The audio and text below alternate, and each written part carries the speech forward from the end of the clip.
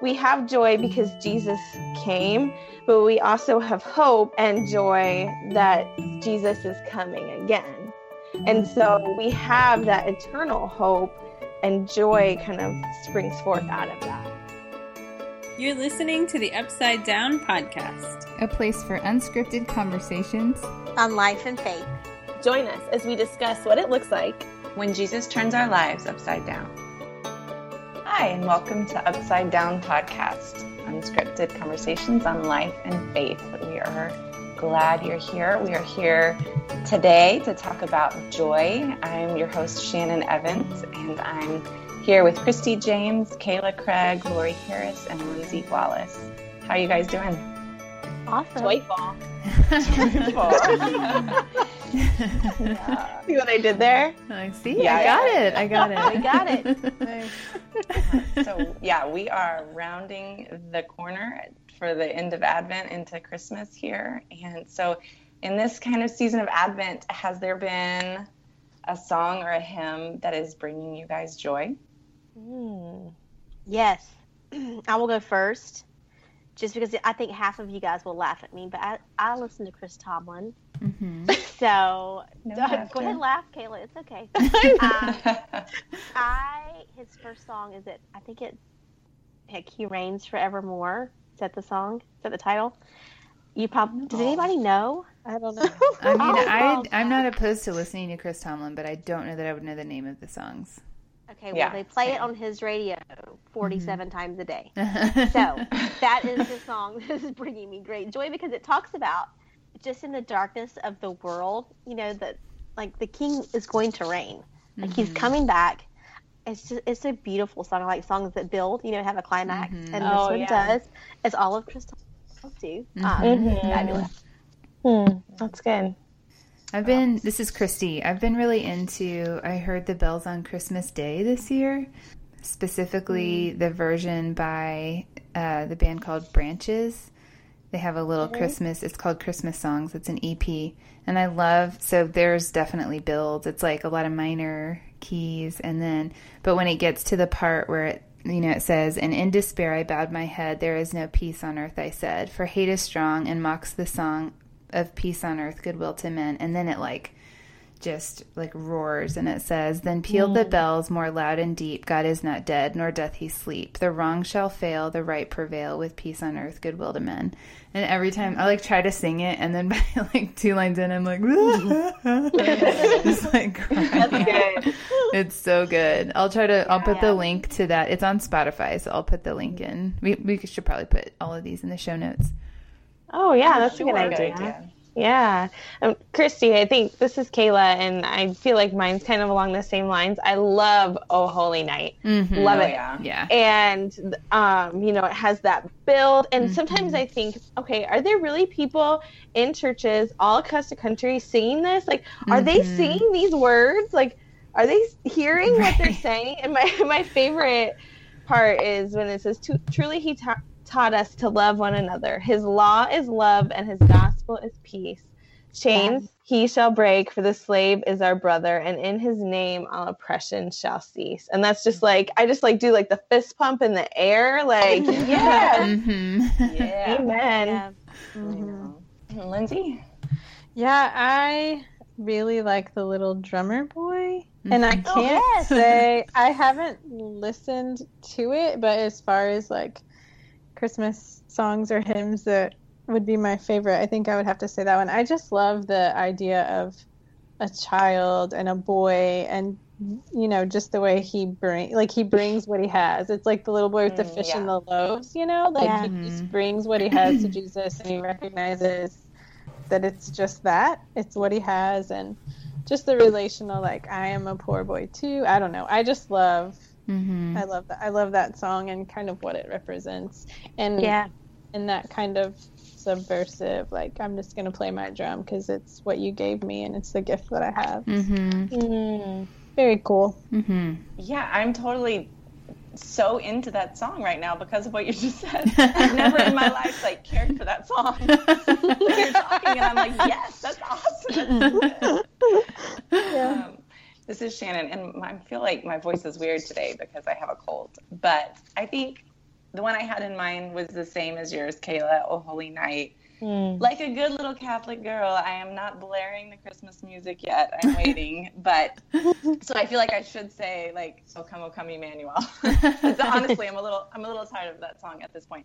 But the O Holy Night, I do love the part that you mentioned, Kayla, but the part that has been kind of in my head these days is the thrill of hope, a weary world rejoices. And I just feel like I look around and our world is so weary, and those lines seem so timely for us right now. Yeah.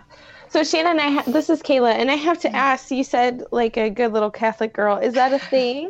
Because I don't know. Yeah. Oh, yeah. So traditionally, and it's not just Catholics, it's like Anglicans and Episcopalians, usually the more liturgical denominations will have Advent sort of be a more quiet time of reflection. And so even with music, like there's some music that's about the waiting, and then there's some that's like joy to the world, where it's all about the rejoicing. So we save the rejoicing stuff for Christmas. And then fun fact, the 12 days of Christmas starts on Christmas Day and goes for 12 days. And so that's the part that's like the rejoicing. But because it's more profitable for retailers to make you think it's the 12 days before, because then they can kind of milk that. So that's kind of what our culture has started to think. But so do you have up a Christmas tree now, or do you wait? I do.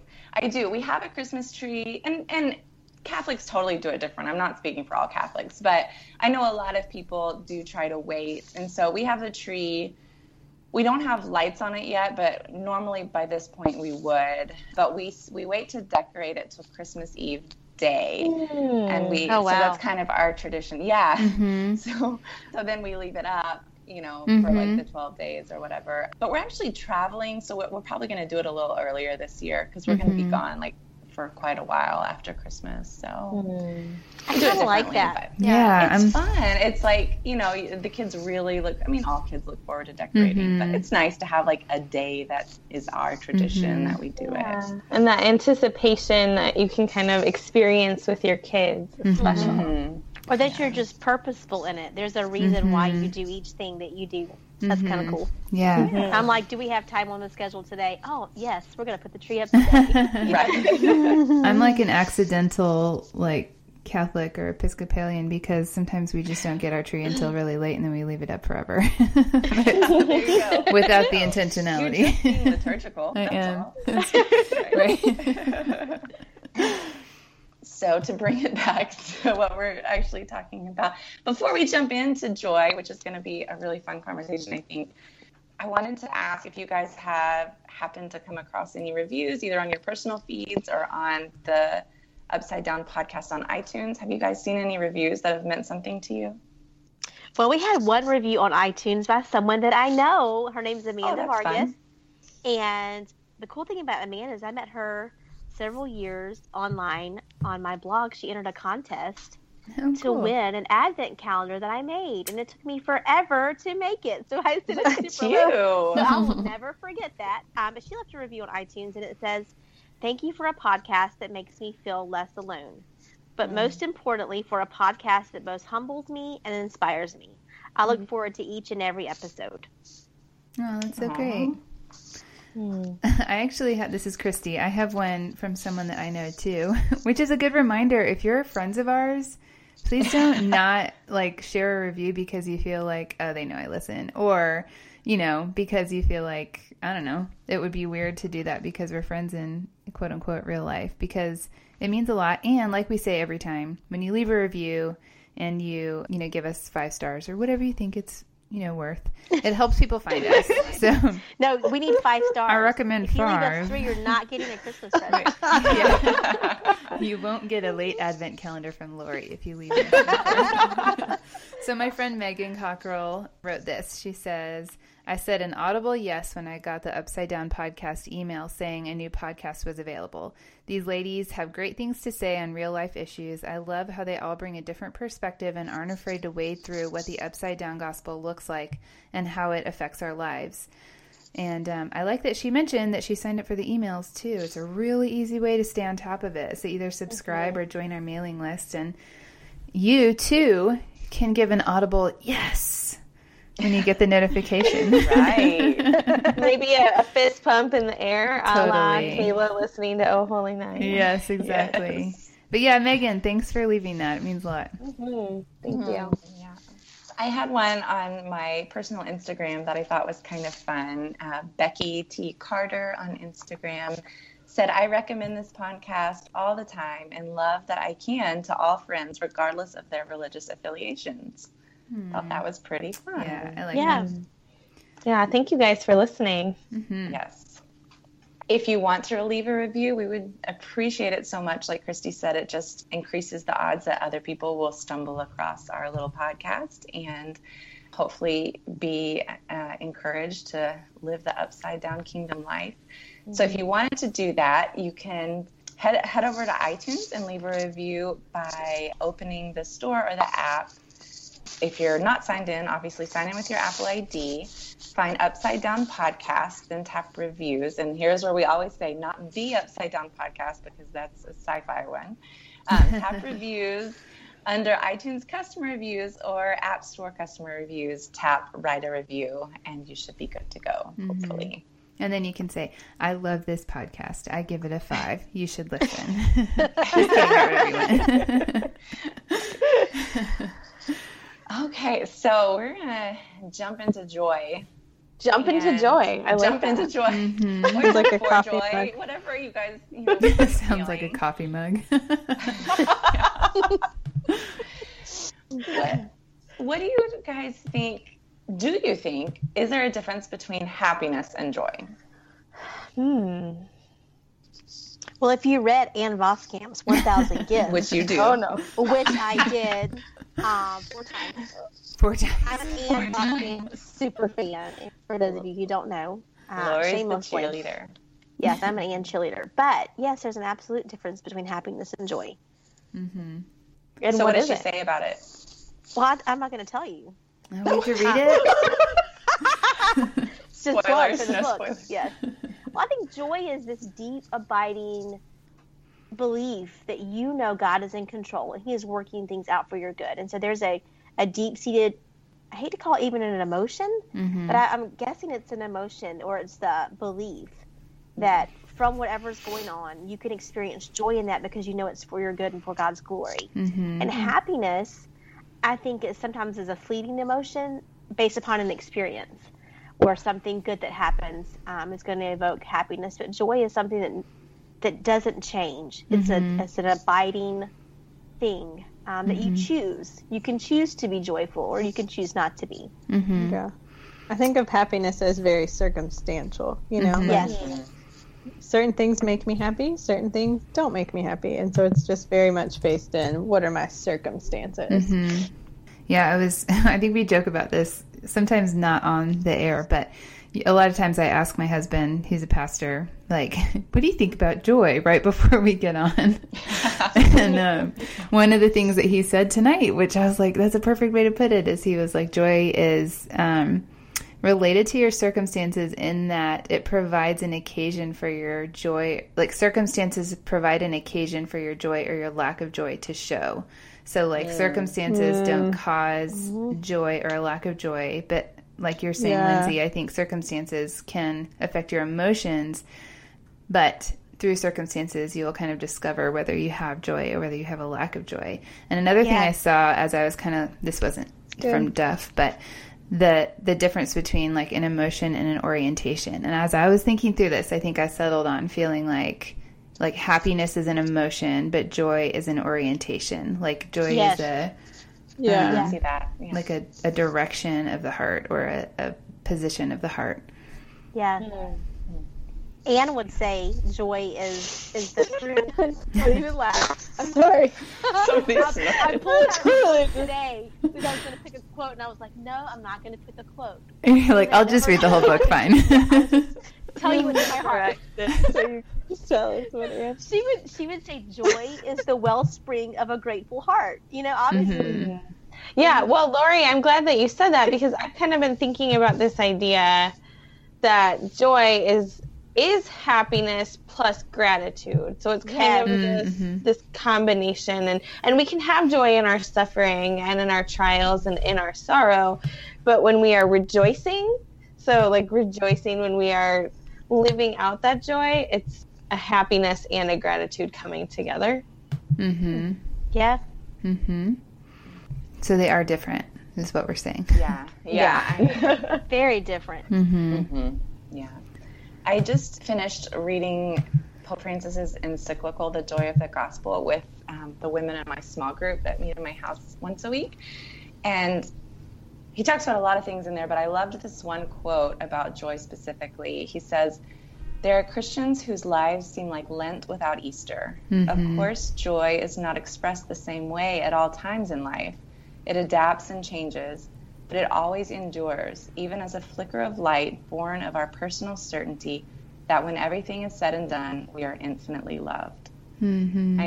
I think, yes, that is the root of joy, is knowing we are loved. It's that simple, you know? Mm-hmm. Yeah. And I think of like my kids, and of course, you know, it's the same thing with happiness. My kids are certainly not always happy, but I think that they have this inner certainty that they are loved forever, no matter what. And I don't know, it like warms my heart, I guess, to use a corny phrase, to think of the Lord feeling like that about me, and then my joy can come from that confidence. You know? Well, what about peace? Do you think there's a difference between having peace and having joy?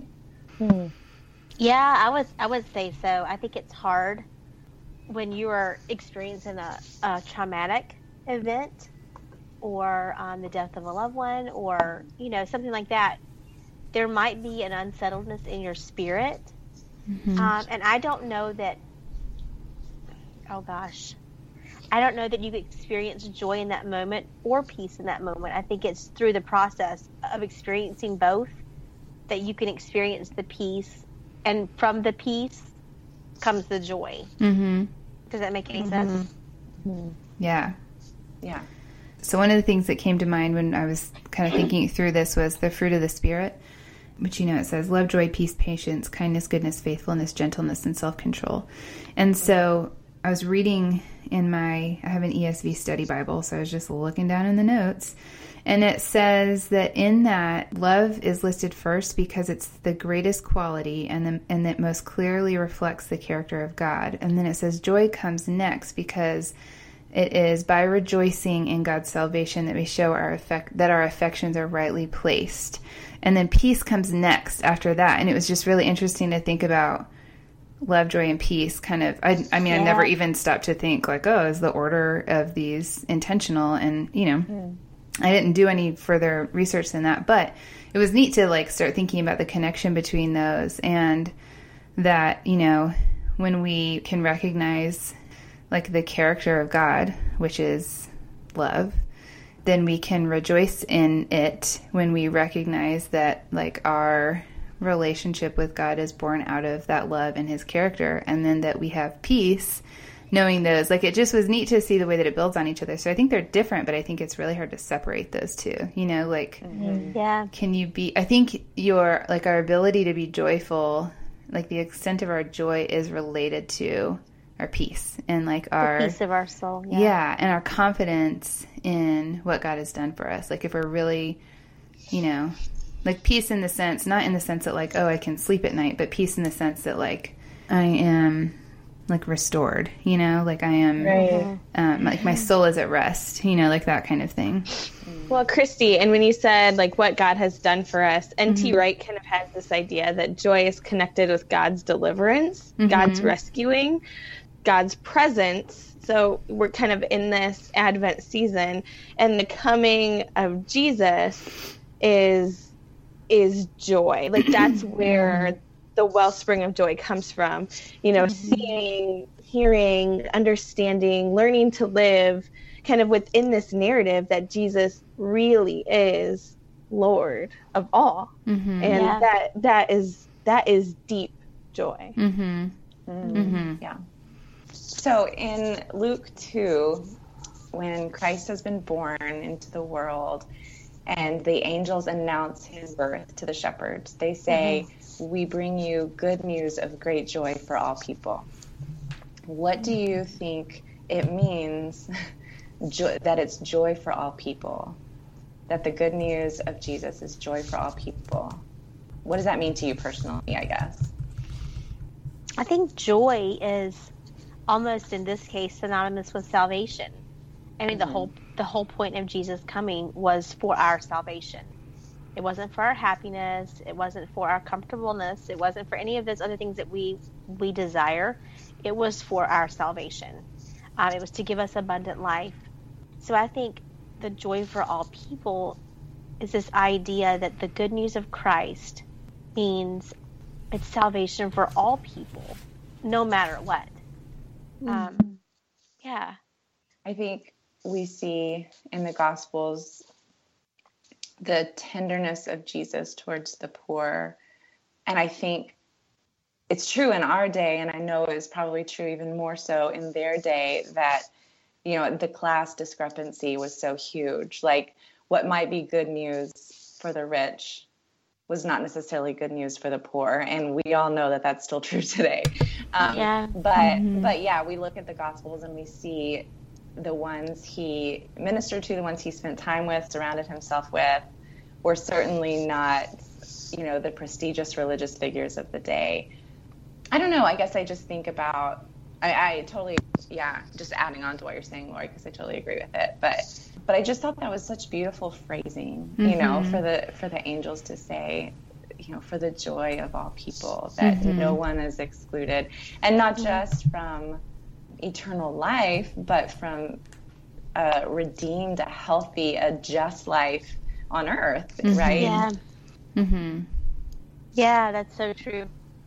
Yeah, and the fact that, I mean, you know, when for those of us who grew up in church, you know, when you hear this story, it's like the sheep are always really cute, and like, you know, the shepherds are on this, you know, pretty countryside, but the fact that, you know, that like it's the first people right after the birth, like the first ones that hear the news are these nomads, like people who don't have high standing and you know, probably not super like well kept, you know, like they live outside, they're traveling all the time, their job is to take care of stupid animals. Like, I'm not saying animals are stupid, I'm saying, like, you know, regularly we talk about how sheep are not smart animals, like they're hard to take care of, and they can't they need somebody to take care of them. But it's also so cool because, you know, you've got this theme of shepherd all throughout Scripture. So it makes perfect sense that that's where the news would come first. But it's also, like, over and over again. It's very upside down, I guess is what I'm saying. That, like, this is where they would show up first. That, like, the Messiah is born, and the people who hear about it are these, like, they're just not important people living outside in the countryside, and just like how cool, you know, we talk about affirming the dignity in people as image bearers, and I can't think of something that affirms the dignity of these shepherds more than a great multitude of the heavenly hosts. right That pretty much seals the deal. I know. Singing glory to God in the highest, and on earth peace among those with whom he is pleased. I mean, what would that have been like as a shepherd to be out there and have that happen? It would be amazing. Yeah. And you have to think about the context that they were living in too. Like, this isn't just good news for the Jewish people. Like, this isn't just good news this is good news for everyone. This is not just good news for the religious elites or the people who do the right thing or say the right thing or look the right way. Like, this is good news, great joy for all people. And that, I mean, we kind of take that for granted, but if we really take that back, like, that is revolutionary. Yeah. So along that lines, what is our responsibility if the good news must be good news for everyone in order to be good? What is our responsibility to create a world of joy or a society of joy for all people where the gospel feels true for everyone? It's like a loaded question. Yeah, it's a good question. You know, I mean, I think it's the perfect time of year to be thinking about that, because it's so easy to just say joy to the world, yay, you know, and feel so good and warm fuzzies. But we forget, like, what are the implications of that, you know, in the world that we live in our society? Yeah, this is Lindsay. I quoted Craig Greenfield in the special interview episode that we did with Tyler Burns, but in his book Subversive Jesus, he says in order to bring the good news to people, we have to first understand what their bad news is. Mm-hmm. And so I think like we are following a Jesus who left heaven, right? Heaven, mm-hmm.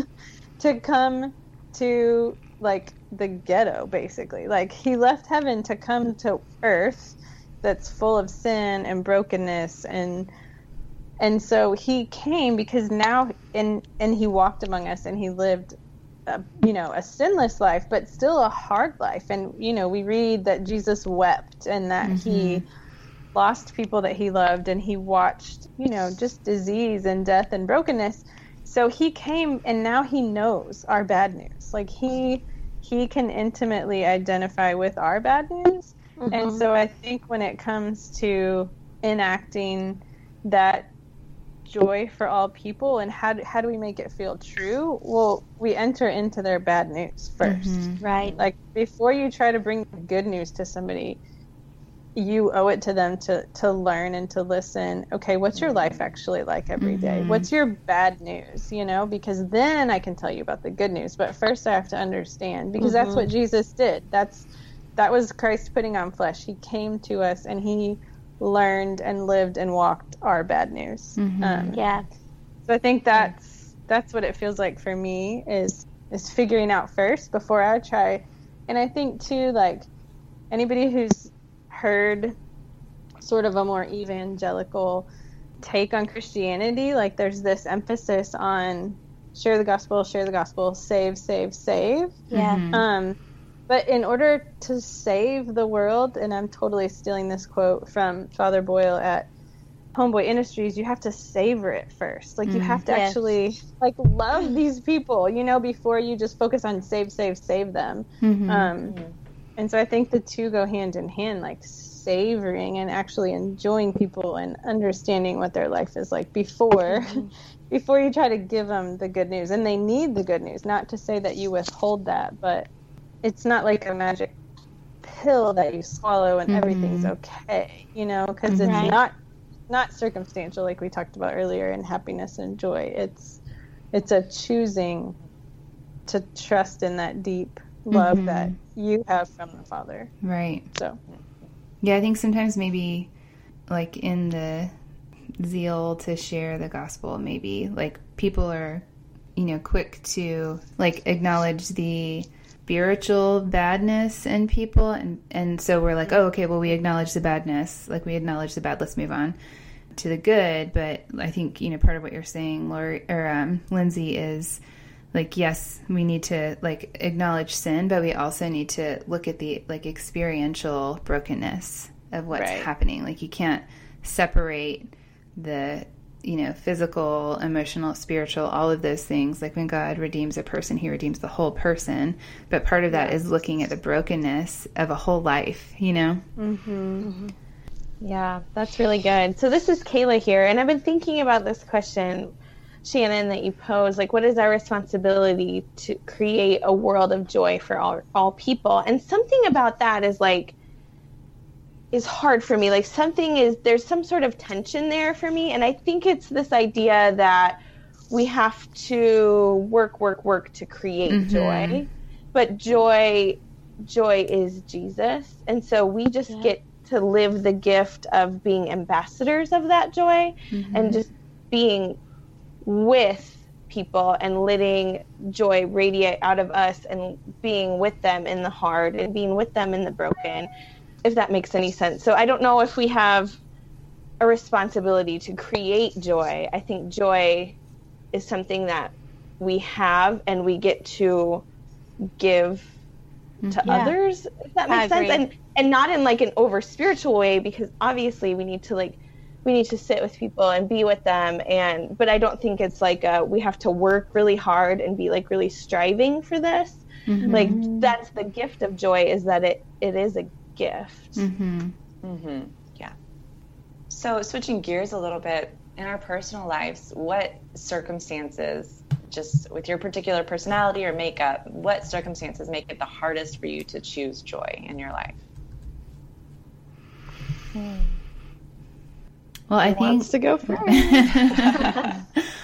I think maybe our circumstances reveal our joy, and maybe our joy is a result of how assured we feel in what God has done in our lives, So I guess like the almost like systematic answer is like when I'm not really believing that God like looks at me and sees Jesus, that when I expect him that he looks at me and sees and is disappointed, or when I expect that he looks at me and can't not see my sin, then I can't feel joy. Instead of trying to figure out how I can claim that like joy again, if I go back to scripture and remind myself of verses like Zephaniah 3:17, which is talking about, the day of the Lord and being like God being like with his people, and it says the Lord God is in your midst, a mighty one who will save. He will rejoice over you with gladness. He will quiet you with his love. He will exult over you with loud singing. I'm like, okay, well, if that's how he sees me, if he's dancing over me, then I can be joyful regardless of the circumstances. Mm-hmm. Well, I will say, this is Kayla, and just not as a super spiritual answer, but I'm one of those people that likes to feel in control, and that sense of control and that desire to be doing the things and thinking the things, and that kind of idea can really block joy for me. And this kind of cynicism that can come in with that is a really hard marker that I'm missing the point and I'm missing the joy, and I'm not allowing to be present with the Spirit. And I'm not truly, I think in those moments when I'm seeking control, I'm not truly believing that God is who he says he is. Mm-hmm. I'm kind of thinking like, yeah, Lord, you do your thing, I'll do mine because I love you. But there's like a block there that prevents us. When, I don't know if any of you guys, maybe Lindsay, maybe we have a similar personality in that way, and then it can lead to, well, if I'm not doing it right, then things are wrong, or the world is wrong, or look at this mess, this country, this world that we live in. And then the cynicism kind of seeps into my heart, and the joy gets left behind. Mm-hmm. Mm-hmm. Yeah, Kayla, I was going to say and this isn't a specific example, but I do think it's hardest for me when I feel like a failure. Mm-hmm. So it's kind of what you were saying, like everything's all jacked up, everything's screwed up, and I failed. So what, there's no joy in that. Is where I get caught up in that. Mm-hmm. Well, I think for me, when my eyes turn inward, then I lose my capacity for joy in the Lord, because I'm focused on Lori's weakness, Lori's stress, Lori's calendar of events, Lori's kids who are embarrassing her at school. Like all of those things. When my eyes are on myself, I cannot focus on Christ, who is joy. Mm-hmm. Mm-hmm. So on another note, is it hard to make room for the joy of others? Do things like jealousy and comparison, or even judgment against others, do they keep us from releasing others into their joy, or allowing them to have it? I just know for myself, I've been through seasons where I was raised to be my parents are both very mercy oriented, very works. I mean, they're big grace people, but like, faith without works is dead. Like you should, you do good in this world. My parents held that in really high regard. So I think there was a time in my life where I really struggled to be excited for friends or family members who wanted to pursue something other than like explicit ministry or any type of, anything that was obviously working to make the world a better place. So just, it's like my husband is in the arts, and so there were times when it was hard to encourage specific things because I didn't see how that was making the world a better place. And sometimes it's just beauty to bring the beautiful part of God into the world, and that doesn't have to be justified, Anyway, so I was thinking that when I kind of crafted this question of just the judgment in my heart that refused to release other people into the joy that the Lord had for them, because I had these ideas of what they should be doing differently. And yeah, I think I've probably experienced that with jealousy and comparison as well. Yeah. Anybody else know what I'm talking about, or is it just me? No, it's all of us. We're going to just be really quiet because we don't have a minute. It's absolutely true. I mean, there are times in my life when I have felt like God was quiet, or God was not doing what I wanted him to do, or I had felt abandoned. And social media has a huge play in that, because you see what appears to be the work of the Lord in someone else. And their jealousy or comparison creeps into that, because it's like, well, what are they doing that I'm not doing? Why are you withholding from me what you are so freely giving to them? And that is really will creep in to steal any joy that I could have in the Lord. And that's a horrible place to be. Yeah. It happens more frequently than I would like to admit. I think it reminds me of how connected joy and peace are, because the first thing that came to mind when you were kind of sharing your story, Shannon, was a time when a friend of mine, it was probably in the hardest year of our church plant. This is Christy, by the way. And a friend of mine called and said that someone had recommended that they consider church planting and recommended that they go through assessment and all of this. And I was like, oh gosh, don't do it. Like, this is the worst. Everyone thinks this is so sexy, and it is just not. It's like the hardest thing. It was totally because I was not in a place of peace or trust, or I was really wrestling with what God was doing with us. And so my joy, was not really there. And so yeah, I for me, sometimes it's more, I definitely have the jealous, the envy stuff for sure, but it also happens kind of on the other side where I'm like, yeah, no, don't do this. Don't do that. That's a bad idea. There will be no joy there for you, Yeah. Well, there's a quote. This is Kayla, and I've been showing my journalism side and pulling all of these deep cuts, kind of this theological thinking, what is joy? Because I'm like, well, I have an idea of what culture tells us joy is. And I kind of have this idea the church says, which, I don't know about you, but I don't always see the church as a whole as a super joyful place. It's kind of mournful, or kind of just the, at least, not my personal church. It's just in general, there's kind of this idea that joy, you're not being super holy if you're joyful. You know what I mean? Yeah. Like the Lent without Easter. Yes. Right. Exactly. Yeah. So there's a quote from a German theologian, and he says, "Sometimes it seems to me that compassion with the suffering of others is easier than the compassion with the joy of others. We feel so good if we can have mercy with somebody else, and we feel some envy if somebody else feels joy and success." Oh, man. Yeah, doesn't that just cut to the heart? Yeah, it does. It's so true. Yeah, because there's something about having compassion with the suffering that beefs me up, that makes me very prideful. Oh, I can do that. But to be on the flip side and be joyful with someone that I might be envious of is a whole other ballgame. Oh yeah. There's the passage that says, "Weep with those who weep and rejoice with those who rejoice," right? Is that it? And I think sometimes that's it, right? Sometimes I think it's easier to weep with the weepers than it is to celebrate with the rejoicers, because we're self-centered. Yeah, we are. Yeah. What would you guys say? What is the part that hope plays in owning our joy that the Lord has given us? What part does hope play?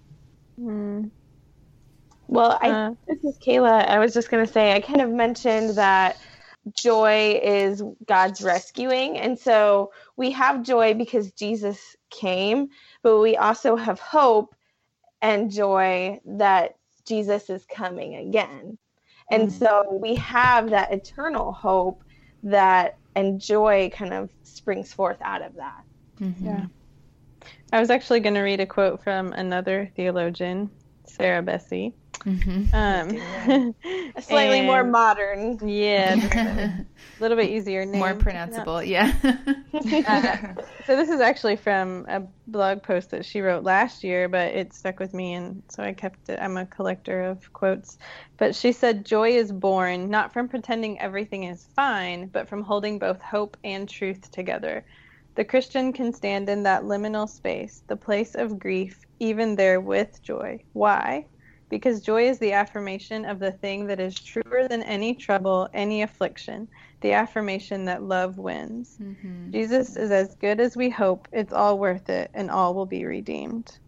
And I think for me, like, I kind of turn a little emo in the Christmas season. Mm-hmm.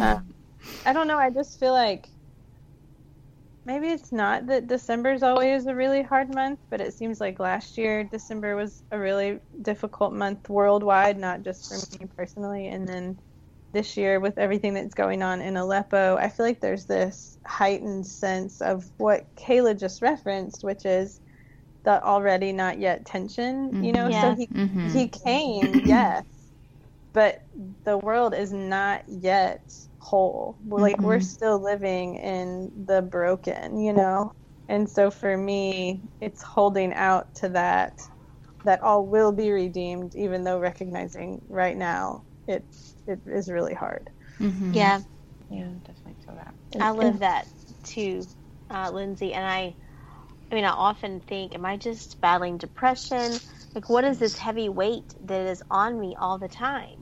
It is not until I really get in the Word or I get around other believers who are really wrestling with the same things that I'm wrestling with. And it is that tension of, yes, Christ has come and he's coming again. And we are waiting for the coming Messiah again because the world is so broken. And the weight of the brokenness, particularly at holidays, I think, particularly at Christmas, but just in holidays in general, it is just magnified because of the even if it's superficial joy, even the appearance of joy magnifies the depth of despair that a lot of our world lives in. And today I was shopping with one of my kids today, and I hate shopping, but we were at the bookstore and she wanted a hot chocolate, and I was ordering her a hot chocolate, and I looked over and I saw a man who at first glance didn't appear to be homeless, but at second glance I knew he was homeless. And he had come in because it had been 15 degrees last night, and he'd gotten in the mall, and he was going to sit there as long as they'd let him sit, you know? And as I was walking by, I can't tell you what it did to my spirit to recognize in that moment, here we are coming to spend our money on Christmas gifts and be joyful in the moment. And here is this man who is going to be let out into the cold at any given moment. And I like the tears welled up in my eyes, and I thought, Lord, I can't stand this. Like, this is so utterly painful, and I don't know how to experience joy with Greenlee today, because that's what she needed. How do I experience that with her, and in the same moment experience such despair for someone else? I watched this video right before I got on this call that was from Aleppo, and there was a woman who was on her way to the hospital to deliver her baby, and a barrel bomb, is that what they're called? A barrel bomb was dropped and went off, and some shrapnel went into her belly, and they took her to the hospital, and they didn't know if either one of them was going to survive. And it's a pretty graphic video, and shows the baby being born, and shows them, I mean, you know, we don't usually see pictures of what they do when they try to revive babies, but they were doing CPR, and they were just, you know, one of the things that said was like, there's an instinct that comes, and every life is valuable, and you're going to do whatever you can to save this life. Anyway, I'll try to find that and put a link to that too, because it's worth watching. But I finished watching it. The baby comes back to life. The eyes open. It starts crying. The mom lives too. And I just, like, the response that I had was, the story is not over. You know, like, Yes. I think that's sort of that's like, I feel like what sums up all of this stuff that is so overwhelming is just being able to throw your fist in the air and say, the story's not over yet. And that is where the hope comes, you know? Yeah. Yeah. And there's this in this suffering, there's joy has no better place to sprout than suffering, you know? And that kind of reminded me, Christy. So when Dietrich Bonhoeffer was in jail and he was writing these letters during the Advent season to these underground pastors and believers that were breaking the law to share about God's love during the Holocaust. And this is going on in Germany. And this is the last letter, his final letter to these people. And he talks about the joy of God. And he said, the joy of God has gone through the poverty of the manger and the agony of the cross. And that is why it is invincible and irrefutable. So we have this joy and nobody can take it away because God, right? Does anybody have any final thoughts they wanted to throw out before we wrap up? I would just say, like, I think we've talked a lot about suffering and difficulty and finding joy in those places, but I would just like to kind of normalize, if you struggle with that, like, that's okay. You know what I mean? Like, I think just as somebody who the past like year to year and a half has been pretty difficult, and I think I have struggled, and I told you guys I was listening to a podcast interview with a Jesuit priest, and I was kind of jokingly thinking halfway through the podcast, like, oh, I think I could be a Jesuit, and then they got to the point where they talked about how most of the Jesuits this particular person had interviewed were really funny and really joyful, and they just had this really like jovial joy, and I was like, no, that's not me. But I think like to struggle for something doesn't make it any less real, you know, or any less for you. It just is different. And so I think for people listening who maybe have struggled, especially in this season, like Lori said, it can be even harder for a lot of people around the holidays. That doesn't make it any less for you. That it's a fight. You know, I think it's just important, especially also, I think Lori said, just when our culture is so, like, everything's so shiny and sparkly and glittery and loud, and it can be easy to kind of shrink in that, you know, and kind of, I don't know, curl up in the fetal position in the corner. But that's not the joy that Jesus was talking about. Like, he wasn't, the Bible isn't talking about tinsel, you know, that's not the joy that we're seeking and that we're following after. So I just think it's important to remember that. Twice this week. Go ahead, Kayla. Oh, I was just going to say, and then on the flip side of that, I feel like this is kind of, you know, we have the tendency to go deep and go heavy. But the joy can also be light, and it can be small, and it doesn't have to be this like profound thing. Like, joy can be a child laughing, or, you know, it's like these small things of beauty, you know, like a song that connects with our soul. Like, and it's joy when we feel it with our whole heart, and it's coming from God because it's divine. And it doesn't have to, you know, we can wrestle in the tension of the hard, but also remember that there's light, and that we can cast our cares on him because he loves us. And so there's also this, you know, laughter is good, and smiling is good, and embracing someone you love is good. And there's joy in that. Yeah, that's a good point. Well, speaking of the laughter of a child, for our little wrap-up question to end on a lighter note, I'm curious, do you guys have special guidelines that you use for gifts for your kids for Christmas? Like, I've heard of what is it, like something to wear, something to read, something you want, something you need. I've heard the three gifts for each wise man? Like, do you guys have sort of things like that, parameters that you've set up for how do you do gifts? We do the 4-gift. Well, so we primarily, when it comes to like our individual family unit and what we give to our kids, we do something you want, something you need, a surprise, and something to read, which I think maybe I made up the surprise thing because other people do, like, I don't know. I've never heard anyone else say it exactly like that. So I kind of try to keep a list on my phone. I think it helps us not be totally overwhelmed. It helps me not be totally overwhelmed, but it also just keeps everything a little regulated. And I like those 4 categories. You know, it lets us do the fun thing, but I love that, like, every year we're going to get them something to read. So I know a great book. Yeah. I actually that's like one of my, Kayla's book is one of my, I can't decide which kid to give it to. That's sort of my dilemma, but. Well, I do go ahead and shamelessly tell you guys that the Harris family has a freaking free-for-all. Because we don't, I mean, we have 6 kids, and so if we go to Target, like, we don't buy toys. We do not buy random crap through the year. For their birthdays, they either get a party or they get a bunch of gifts, but we don't do both. So Christmas is kind of like, give us your list, and we will look at the list, and then we will get within reason the things on your list. So we don't count them up. I mean, on Christmas morning, everybody's pile kind of looks the same, but it's their one chance out of the whole year to be frivolous. If they want a particular thing, they put it on the list. And if we're like, no way, you know, we'll help you save the money for that, but there's no way that's going to happen.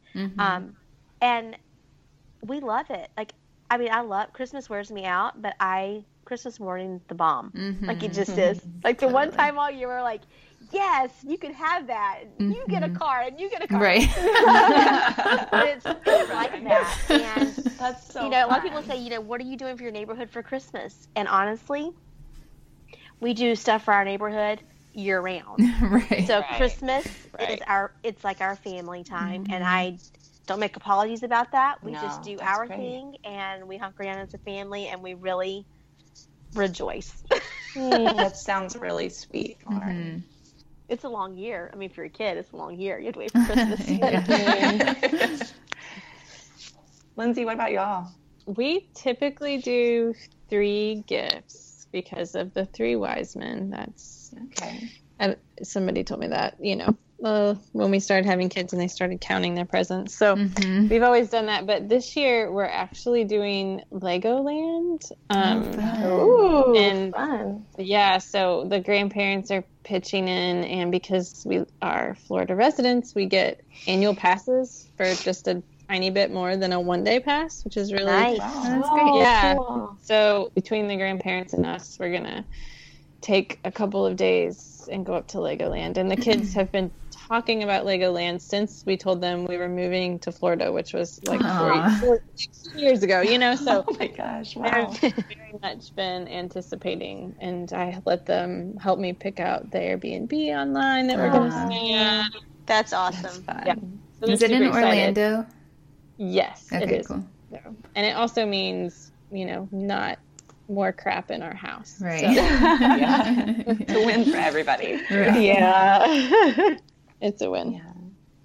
We don't have hard and fast rules. It's more, we just sort of everything in moderation. I guess we don't have a certain number or a system, which is very in keeping with my personality.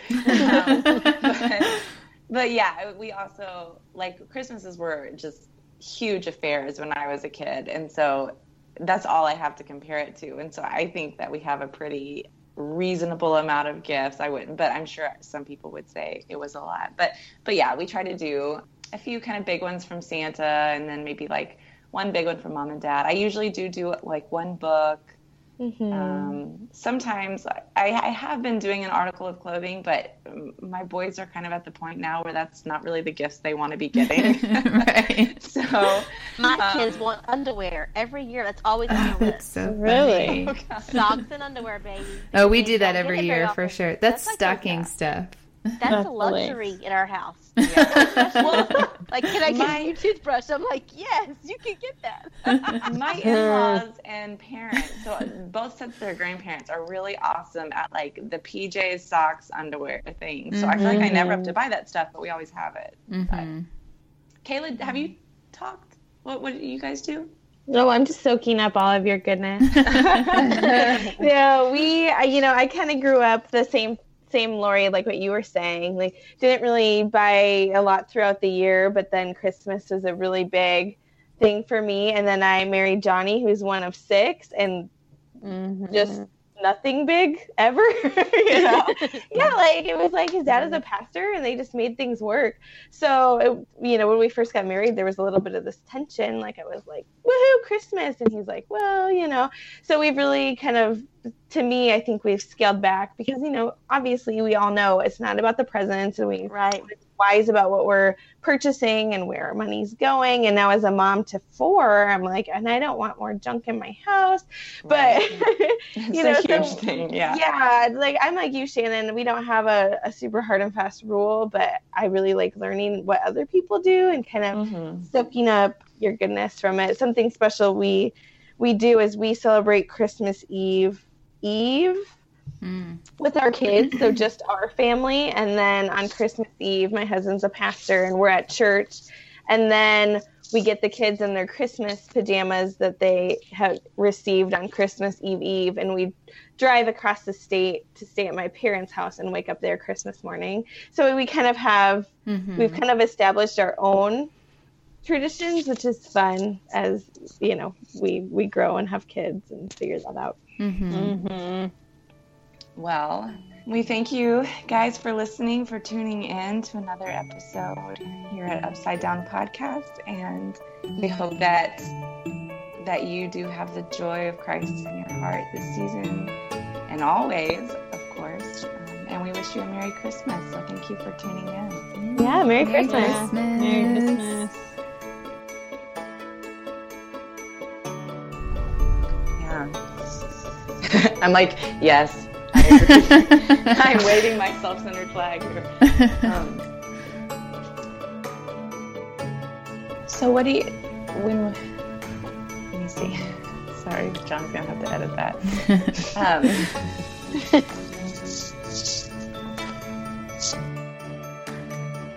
I don't know, did we just lose her? We just lost her. No. Dang it. Shoot, it was so good too. It was good.